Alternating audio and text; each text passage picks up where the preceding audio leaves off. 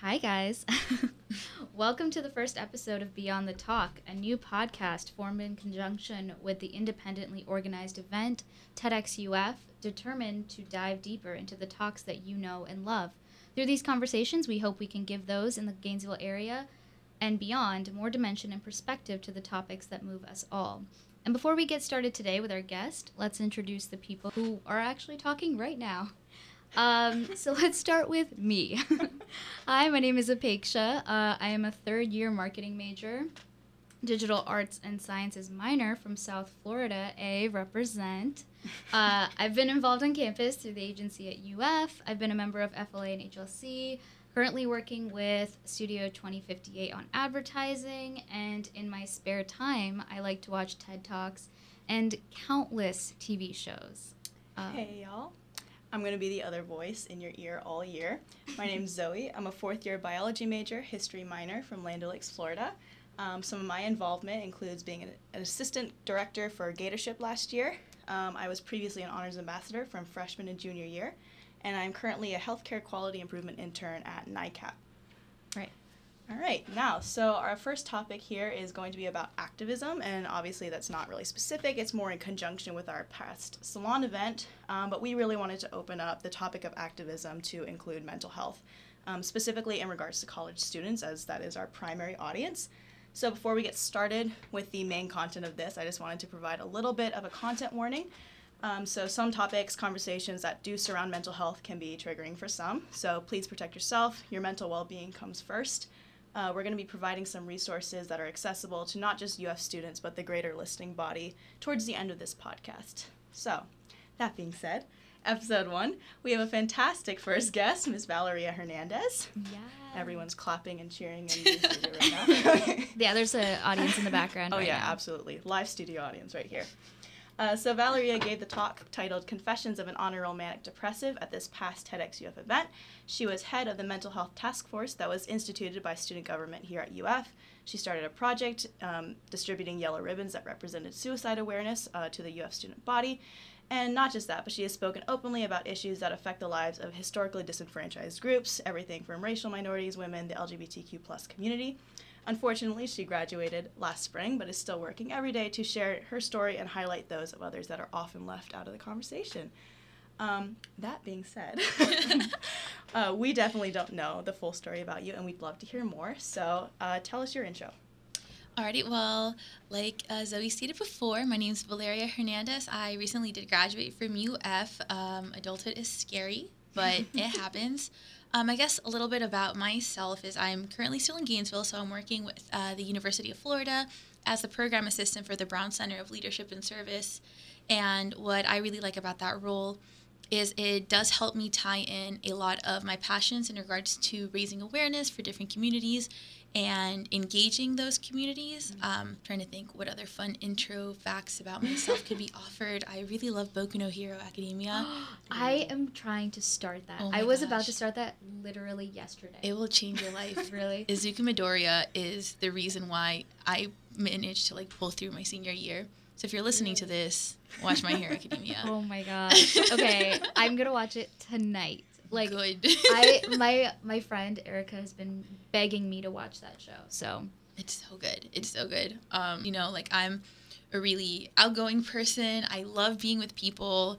I am not afraid to embarrass myself or just have fun. Because my Twitter bio talks about how much I love anime and Shonen Jump. So I guess when people think about mental illness, they don't really put me and bipolar disorder in one category.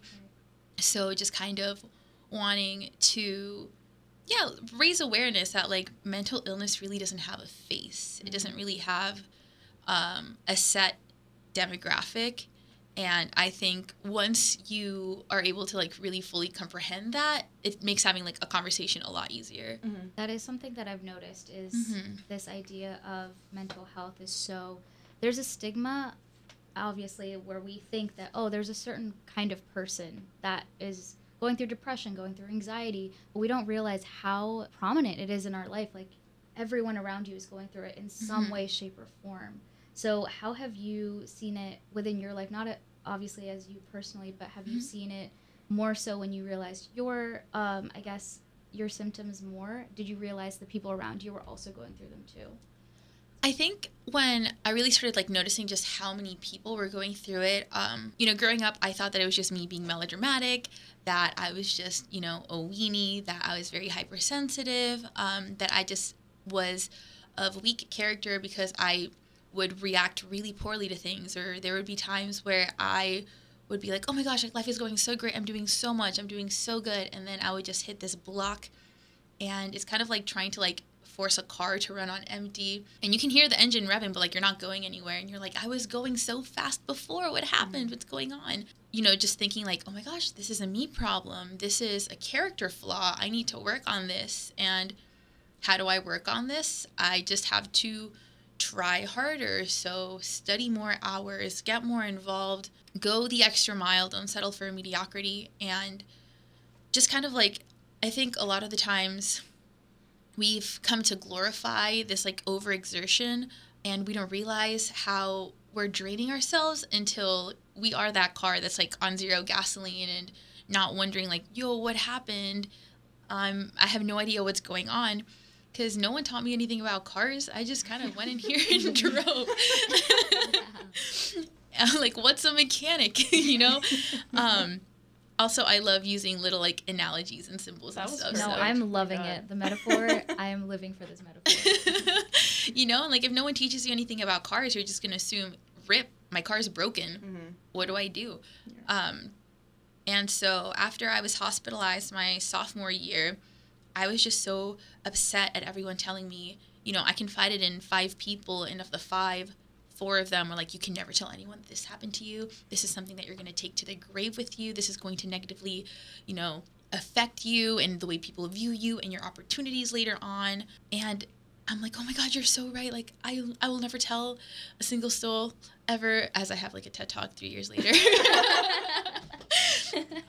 Like, I'm never going to tell anybody. And I kind of sat for a moment, and I thought, wait, but there were other college students in that hospital with me, you know? And I know I'm not the only one. And I used to be like, I'm not crazy, being self-aware that I had a toxic mentality as to like what I associated mental illness was. I used to think, I still try to go to class sometimes. I mean, it's not like I'm failing out of school. It's not like I got into drugs. I think I'm doing fine, and I was really not fine. And so I made like that was my very, very first time like actively speaking out. I was like, hey, I'm speaking out against this because this happened to me. And I made a Facebook post, and I got so many people just messaging me privately saying, thank you so much for that. Like, I struggled through that too, and no one talks about it. Or my sister struggles through that, and I've been like, you know, so confused about like what was going on. Or, you know, my mom struggles with this, my dad, my cousin, my best friend. And I kind of started realizing every single person on that Facebook feed, like if they're not going through it directly, they either have a parent, a sibling, or a friend, like a direct connection to someone that does struggle with it. Mm. And I just wanted to like grab my hair and just like rip it out. I'm like, oh my gosh, we spend so much time, like there's so many people that go through it, and you know, we're investing in these programs to like teach kids like don't do drugs, don't smoke, don't drink, don't engage in sexual activities. But we never talk about, what does depression look like? How do you know that you're having an anxiety attack, and how do you deal with that? How do you cope with these negative feelings in a healthy way? And that kind of like catapulted like the activism, just seeing just exactly how widespread it truly was. Mm-hmm.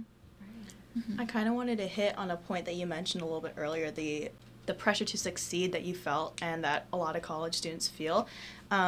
And you talked about it specifically in the context of, you know, honor roll students in your TED Talk. So I wanted to talk about involvement culture, specifically here at UF, and how dangerous that it is to have that sort of mentality. And I think it is very specific to UF.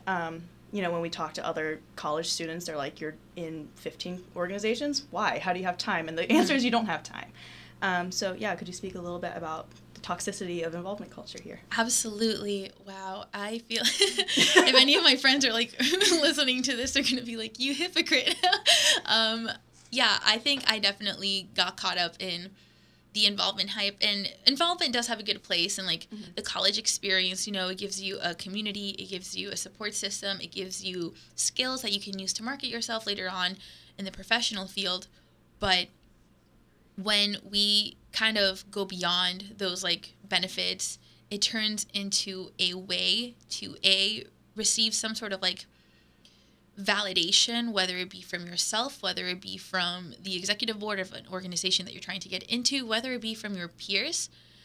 And it turns into almost a competition over who's the most involved, who has the most titles, who has the most awards.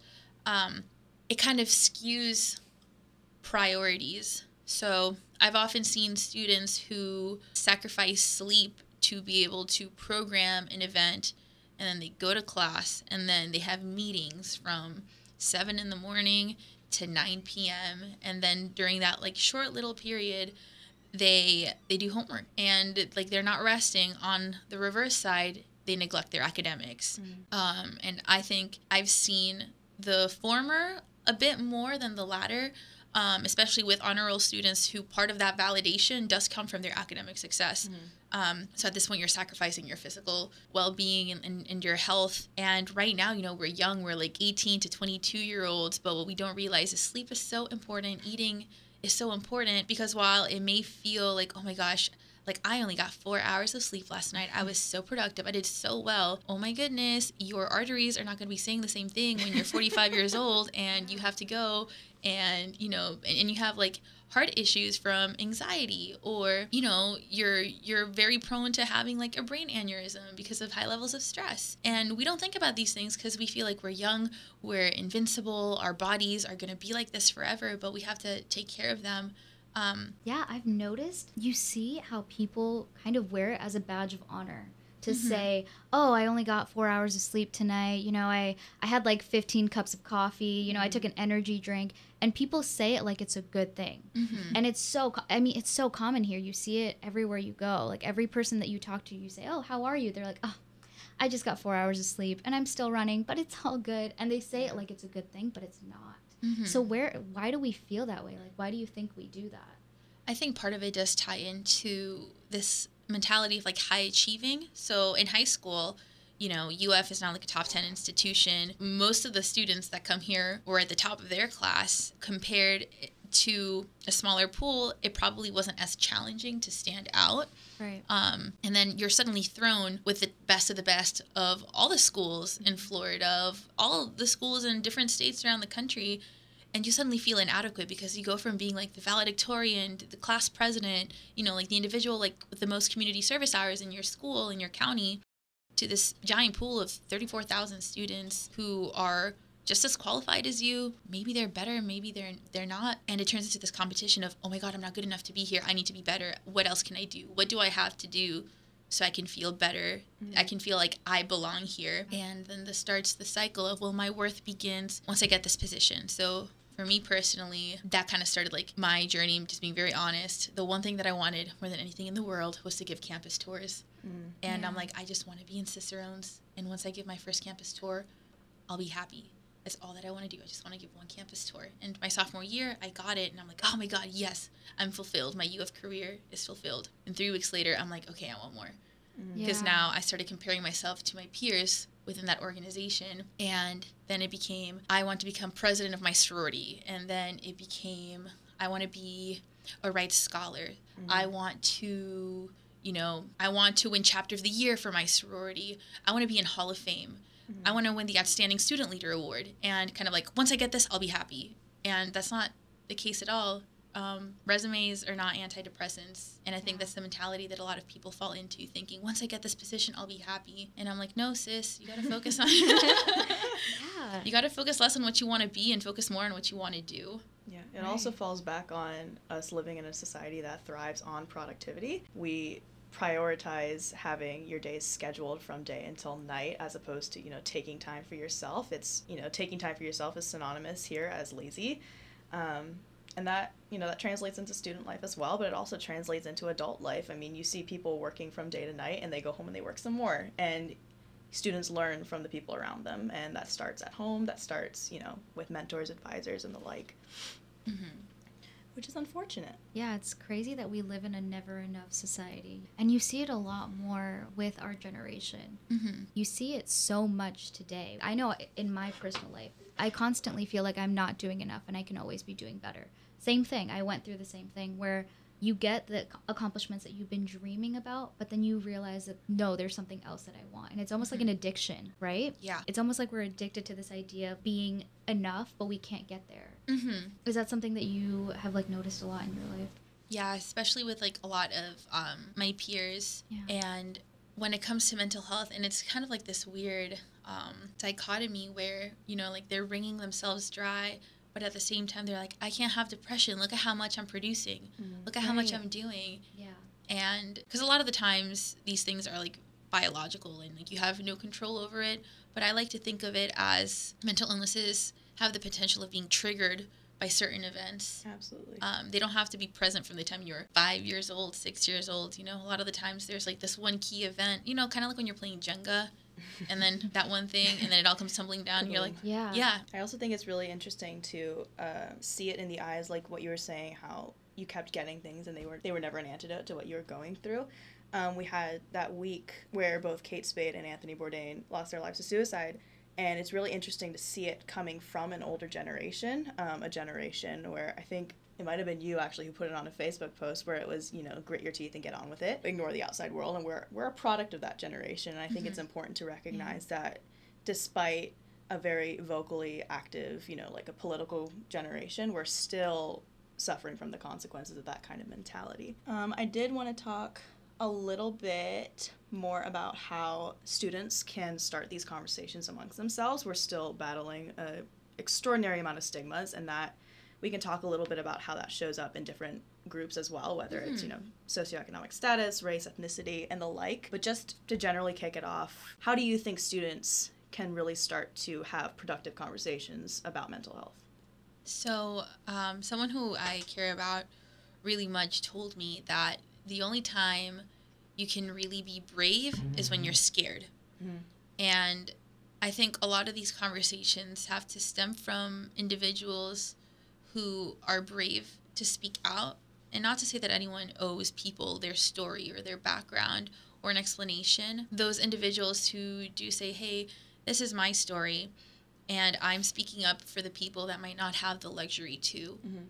And I think that's a very important distinction to make. Some people don't have the privilege or the ability to be able to speak out or speak up on their own behalf. So kind of with that mentality, encouraging students that, it's a scary topic because a lot of people associate mental illness with failure, and they think you can't live a happy life if you admit to these things. And, my heart really breaks when I think about Anthony Bourdain or Robin Williams or Kate Spade, where, like you were saying, they do come from that generation where it's like, you have to suck it up, you got to keep going, and it'll go away. And sometimes it doesn't go away. And being vulnerable with yourself to realize, hey, maybe I need to, talk to somebody about this. So kind of showing those students, Anthony Bourdain did a lot in his life while going through what he was doing. Imagine if he would have had the adequate resources. And I'm sure he did. He was probably maybe a victim of his circumstances. I'm not sure. I can't speak on behalf of him or his family or his own experiences. But, you have students that are, putting out so much. Well, I'm doing so much. I don't need it. And I just want to think or encourage them to think, well, think about how much better you would be doing. If you're already doing this much, feeling this way, imagine if you had support. You might be still doing all of this and feeling better. Mm-hmm. Or you might be putting out maybe slightly less, but feeling exponentially better. Isn't that worth it? Mm-hmm. Yeah, exactly. I'm so glad we're talking about this because it's true. There are resources out there, and people always assume that they're not part of that picture, right? There's always that assumption that, oh, yeah, mental health is a thing, but I'm not a part of that. I get sad sometimes, or I have panic attacks sometimes, or I have anxiety attacks sometimes, and they don't want to include themselves because there's, that fear of, I guess, accepting it or being a part of it. And it goes back to this idea of people like Anthony Bourdain and Robin Williams, where they have the resources, they have the capabilities, but there's that, goes back to that stigma Mm-hmm. that holds you back even when you do have those opportunities. How do we break that stigma? Like, where does that start? I think, like I was saying earlier, it takes certain people who are like courageous enough and have the ability to speak on it on behalf of those students who can't. But I think the earlier you start the conversations, the better, because we're not afraid to talk about like, hey, don't smoke cigarettes because they're bad for your lungs. Right. Because from such an early age, that's what we've been conditioned, you know, like, don't be afraid to tell your friends, like, hey, man, drugs aren't cool. But why is it so much scarier to come up to your friend and say, hey, I think you're depressed and I think we should go see a counselor. Like, I'll go with you. Right. It's so much more scary because it's a taboo subject. I personally think that the university should implement, similar to like what was the class called? What is the Good Life? Oh, man. Oh, yeah. We should do a how to take care of yourself during your first year of college with readings that might revolve around mental health awareness. How can you budget your finances appropriately? How do you navigate spaces where you are suddenly the minority, for example, for students that are from South Florida? And I think those conversations might be a bit more beneficial and impactful for those students. That's actually really interesting because there is a first-year Florida class here, but it focuses a lot more on, you know, resume building and being able to do an interview. So it'd be cool to see if that would ever be adapted to be not just more accessible, but gearing students up to be able to live in a more inclusive world that talked about things that were rather taboo. I also wanted to talk on behalf of the students who wanted to really get actively involved in creating a change surrounding the stigma. You did that by starting off the mental health task force that worked under student government for UF. Walk me through the process of how that came about, why you decided to take charge of it. So the way that, it's a funny story how it all kind of played out. I want to say it was the summer of 2016 or 17.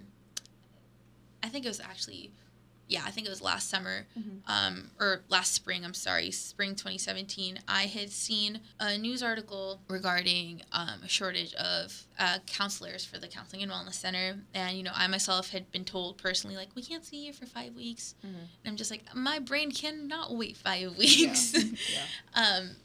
But then I also saw that the university was going to build a new indoor football practice facility. I'm like, yo, what gives? And so me being me, I sent an email to the dean at the time, the Dr. Escoto, who is the director of the Counseling and Wellness Center, and President Fox. Just like, hey, can we talk about this? And Dean Shaw and Dr. Escoto both agreed to meet up with me and discuss things. So I met up with Dr. Escoto. He talked me through the whole thing. He's just like, there's a shortage of counselors because we don't have the funding for them. Dr. Shaw basically talked me through like the dean of students and basically explaining to me the way that donations work and kind of walking me through that process. She's like, it's a lot more difficult to secure donations when they're going towards a salary. It's different if it's for, like, for example, the career closet. That is like donation based from alumni, as is the football practice facility. But when it's about a salary, it's a bit more difficult to do it. Which is strange, but yeah. Yeah, right?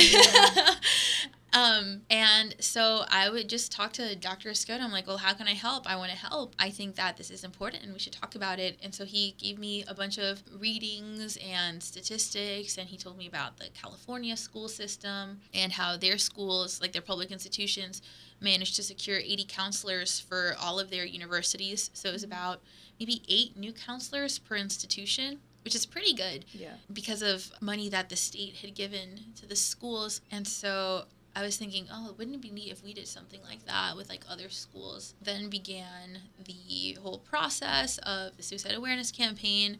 The task force was like not on my mind at all. I didn't even know like if it was going to be a thing. It was a concept that had not yet been created. And so as the fall semester rolls around, I get called in by Smith Myers, who was the student body president last year. And he says, hey, I'd like to talk to you with things currently going on in Senate in regards to like needing new counselors and how to secure funding for them. And there were disagreements within Senate as to like the ways to acquire it. It's like, what do we do? Do we raise the student fees? Do we lobby the state of Florida? The money is at UF. Do we just try to ask Dr. Glover, the provost, to just like reallocate those funds? Yeah. And so that was kind of like a debate, like which route do we take? So Smith was like, hey, like I know that you're really active in this. Dr. Scotto had like mentioned that you spoke to him. Would you be interested in leading this task force? I'll basically let you choose how you want it to look like, but ultimately the goal would be like how do we find counselors? How do we secure the funding for them? And I was just like, oh my gosh, yes. I love that. So that's kind of how that came to be. I got really excited. We had applications. We had 10 individuals on the task force, and we just like did research on different schools, like their different resources. And I think ultimately what ended up happening is UF allowed for the hiring of 8 new counselors for the institution, so 2 new counselors per year. This year, I believe the 2 that came on board, they're both women. One specializes with LGBTQ students, another one specializes in like Latinx students, and I'm like, oh, that's awesome. Like sometimes it's easier for those individuals to speak to someone who you don't have to tell your ethnic background, like how your culture operates, you know, like the way a Hispanic household works is very different than the way, you know, like an Asian household works or a Black home. And, you know, a lot of the times students might find it draining to have to explain that to a counselor that doesn't like identify with like the same culture. So kind of removing that barrier and focusing more on the therapy and less on the explanation. So I'm like, well, that's good. I'm glad we have those 2. Speaking of diversity and understanding mental health through that, we actually had a question about that. Why is it important for the conversation to include all groups? And more specifically, how do these stigmas change based on, you know, race, ethnicity, gender, religion? I think that the way that different like communities view mental illness really does have so many different backgrounds. And for example, a white home might be more willing to send their child to counseling just because demographically speaking, statistically speaking, they are more likely to be able to afford it. And like I said, I can only really speak on behalf of the Hispanic Latino experience because that's what I grew up in. I can reference other communities based on what my friends have told me. Me as a very white passing Latina, I'm going to have a very different experience than, you know, like an Afro-Latina, even though we both might have bipolar disorder, just because of those different like identities and privileges. One of those things would be access to counselors. I might feel more comfortable talking to a white passing counselor or like a counselor who's white because I guess societally speaking, I've never been racially profiled because I'm so white passing. Whereas, you know, a beautiful Afro-Latina woman might not have that same experience. And so maybe for her, she would have to explain to that white counselor, this is what it feels like to be racially profiled, and it's scary. So just kind of like different things like that. The stigmas associated with different communities. So some are more accepting of mental illness as like a valid thing. Others think like, no, you're just being weak. You have to suck it up. Like I went through it too, so you have to go through it. It's like a rite of passage that you have to go through. Others might believe that what you have to do is pray it away and be very pious in your faith. Not to discredit the role of like religion and like the healing process, but just kind of like those different circumstances that influence. And I think one of the biggest ones would probably be access to financially afford it. You know, counseling is unfortunately very, very, very inaccessible to the average person, specifically the average person of color. And as college students, a lot of us are very privileged to be able to have free resources on campus, while they may be, you know, limited, or we might not have as many as we'd like. You know, once we graduate, it becomes a lot more difficult to find that support and to financially be able to commit to it. So that adds like another barrier. People experience their stress, their levels of depression very differently. And I think that's a conversation that also needs to be talked about, because I think right now mental health care is very much so viewed through a white lens. Yeah, speaking from an Asian American background, it's actually really interesting to kind of contrast the conversation of mental health between, you know, my white side and my Asian side.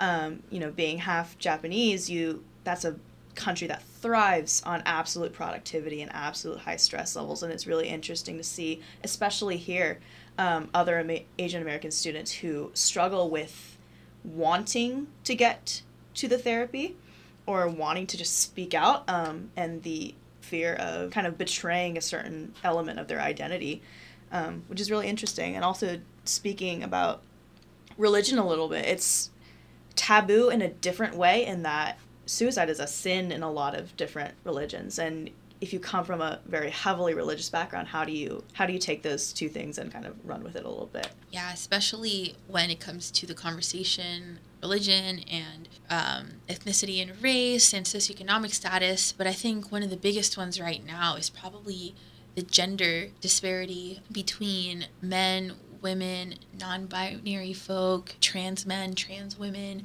It's so crucial for all of these groups to be able to have decent access, but then at the same time, it's kind of frustrating because a lot of it is also based like societally. So one of the most interesting statistics for me is women have higher rates of suicide attempts, whereas men have higher rates of going through with it. And you wonder like, whoa, why is that? And I think women societally are viewed as, you know, more okay for them to express their emotions. Mm-hmm. It's more socially acceptable for like a woman to be sad, whereas it's not acceptable for men to be sad, but it's acceptable for them to be angry. Mm-hmm. And so that sadness is more valid as rage, and that's where you see instances of domestic violence, of lethal methods, of wanting to take their own lives. And, you know, like, what are we teaching our boys? Also just needing to, like, educate the general public more on what does it mean to be non-binary? What does it mean to be trans? What does it mean to be cis? Like, how those intersecting identities, you know, like, affect, like, the mental health process. And, you know, especially, like, going through, like, such a vulnerable time, like, puberty. You know, like, your cis woman is going to have a totally different experience than a trans woman who feels like this isn't right. Needing to like encourage those parents or, you know, like even educators to like recognize those things and provide those students support, like need someone to talk to so they don't feel like they're broken, so they don't feel like my life is never going to get better, might as well just cut it off here.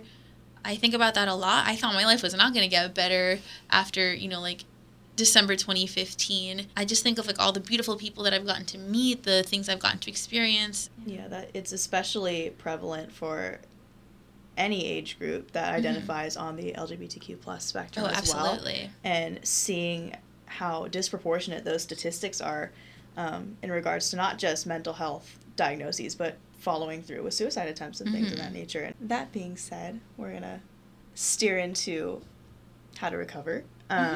How to find, you know, a little bit of a light at the end of the tunnel sometimes. So having self-care practices, they differ for everyone. And obviously mental health isn't linear, so you got to adapt as you go.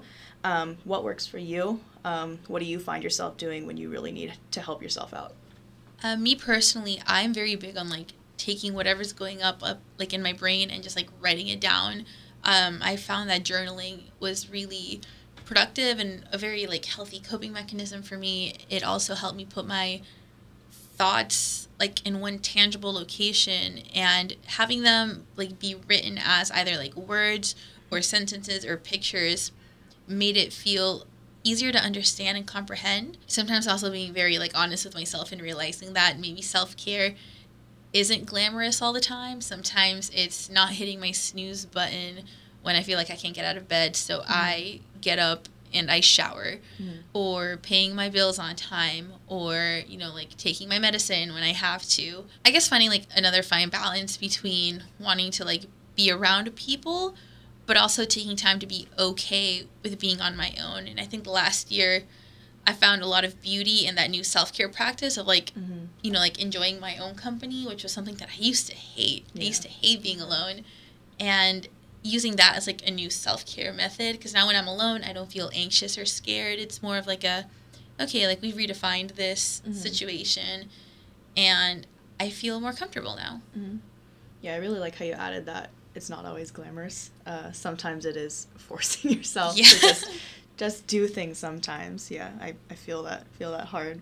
Mm-hmm. Yeah, and I completely understand finding a way to feel comfortable with yourself and having that time for yourself, because and I'm sure everyone feels this way when you're in college and you're so far away from home. You kind of go in the opposite end of the spectrum where you feel like you have to fill your time with other people all the time, because you feel like if you're at home alone, then you're not really at home. Mm-hmm. And yeah, it, like, I know I've experienced that myself, where I have clung on to my friends and my roommates because I knew that it made me feel better, and it would make me scared to be by myself. And having that, not the last semester, but spring semester, I had a moment where both of my roommates had been studying abroad, so I was very comfortable being by myself. I had to basically learn to just take care of myself, which is crazy. You don't think about that. You don't realize that you don't take care of yourself. Like, you don't realize those things until you're in a moment where you're by yourself. Mm-hmm. And you go, oh wow, did I drink water?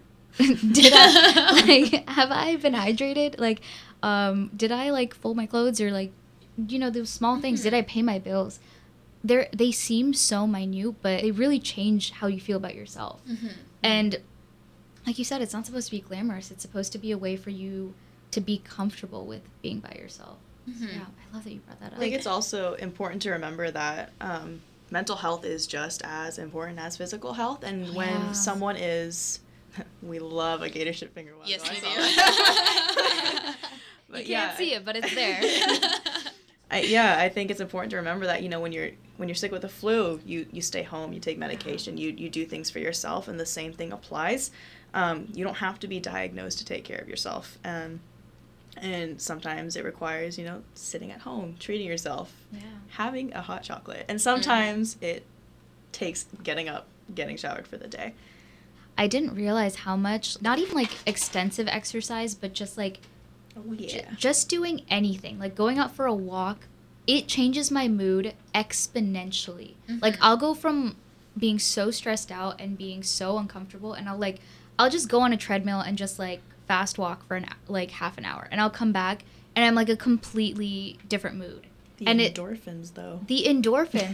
I learned about this when I was in high school, about how the way stress works is so interesting, because the stress in your body is really just, adrenaline, right? It's, mm-hmm. Realistically, we're supposed to only be stressed when we're put in a dangerous situation, right? That's the reason we have it in our body, is if we're in a fight or flight situation, we are able to either fight off what's coming at us or be able to run away and have the energy to do so.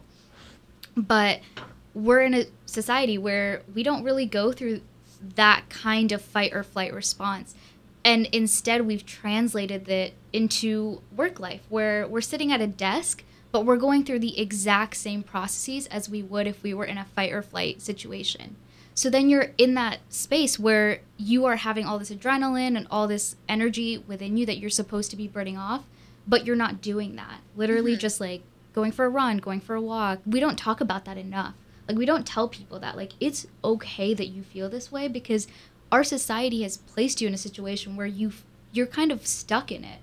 And then they don't give you the resources to say, hey, you can, do something to, help you feel better. Mm-hmm. And speaking of resources... What a segue. I wanted to talk, as, our final wrap-up here, why hotlines, why resources are so important. And to kind of give a little bit of context to this, following the suicides of Anthony Bourdain and Kate Spade, there was a lot of debate all over social media, specifically Twitter, where I saw it, where lots of people were attesting to hotlines not working for them, and sharing a hotline isn't going to save someone's life, that sort of thing. And what are your thoughts on that? Can you talk us through why these resources are still incredibly important? Yes. Short answer, yes. The answer is yes. I remember being on Twitter while all that was happening too, and I got so mad. So, full disclosure, the individuals working the, those hotlines, whether it be for victims of domestic abuse, for, like individuals who just went through like a sexual assault, for individuals who are going through like a crisis with suicide. More often than not, they're volunteers. More often than not, they're not certified doctors, or they have training, but they don't have a PhD or a doctorate like associated with it. And people feel like, oh, well, it's invalid. It's not real counseling. It's not supposed to be real counseling. Mm-hmm. Yeah. It's supposed to be used as a tool. Like, for example, 911. You're not going to call 911 all the time. Mm-hmm. But there's some people who call 911 pretty often. Yeah. Does that mean that you should get rid of 911? Because maybe when you called 911, maybe you felt like the ambulance took way too long. This did not work. Okay, well, maybe that ambulance, like, unfortunately, it might have taken too long for you, and I'm so sorry. But that ambulance saved about 300 other people, so do we just get rid of it? Mm-hmm. And I think the suicide prevention hotline serves a very similar purpose. Also, just being cognizant, like I said earlier, not everyone has access to constant therapy or counseling, and maybe the hotline is like the only resource that they have in those moments of crises. And maybe sometimes you just need an unbiased opinion. You need someone to hear you out. Maybe you don't want to like associate a face or a person. You just want to be heard and be validated and valued. For people that might feel overwhelmed by talking, there's also like the texting hotline, which I think is awesome. Mm-hmm. Yeah, just if it doesn't work for like a few people, it's so hard because I don't want to invalidate like maybe their negative experiences with the hotline, and also like I said, they're not doctors. Yeah. And maybe and that's one of the crummy things about the system. Like maybe they caught someone on a bad day, and maybe that person was not helpful. But I think the hotline does a lot more good than it does bad, and I think being able to just like have that number like right off the top of your head, I don't think that's something we should shy away from at all. On the contrary. Absolutely. Yeah, and to kind of share some of these hotline numbers and, UF specific resources for the students listening. The National Suicide Prevention Hotline is 1-800-273-8255. The crisis text line that was mentioned is a phenomenal resource. I've used it before. It takes away, if you're not into talking on the phone, lots of people aren't. You can text HOME, HOME, to 741-741. And for UF resources, the Counseling and Wellness Center is available. Obviously, due to issues in the past, you might not get in as fast as you want, so hence the importance of these. But if you do want to try and book an appointment, the number is 352-392-1575. And, of course, another 24/7 resource would be You Matter, We Care. You can email them at youmatter@ufl.edu. That being said, unfortunately, we are out of questions and we've got to wrap up. So sad. But yeah, thank you so much for being here. No, of course. We appreciate your insight, your input. We appreciate you very much. And I'm sure the entire viewership does as well. Listenership. I'm really ruining my life here. We also want to thank the Journalism School at Weimar Hall as well as Rob Harder for helping us put this together and putting future episodes together. #podcast. And if you enjoyed this at all, please tune in for more episodes that are going to be coming up. They'll follow other topics. We'll come back to activism, but we've got a lot more to cover. Follow TEDxUF on all your usual social media to keep up with upcoming salon events, any other updates that are coming in regards to the TED Talk event at the end of the year. Thank you for listening. Apeksha wrote, thank you for embarking on this thought journey with us, which I think is rather... It's either very cheesy or will blow your mind, okay? There's no in-between. I think it's rather mind-blowing. But yeah, thank you so much. Hope you enjoyed.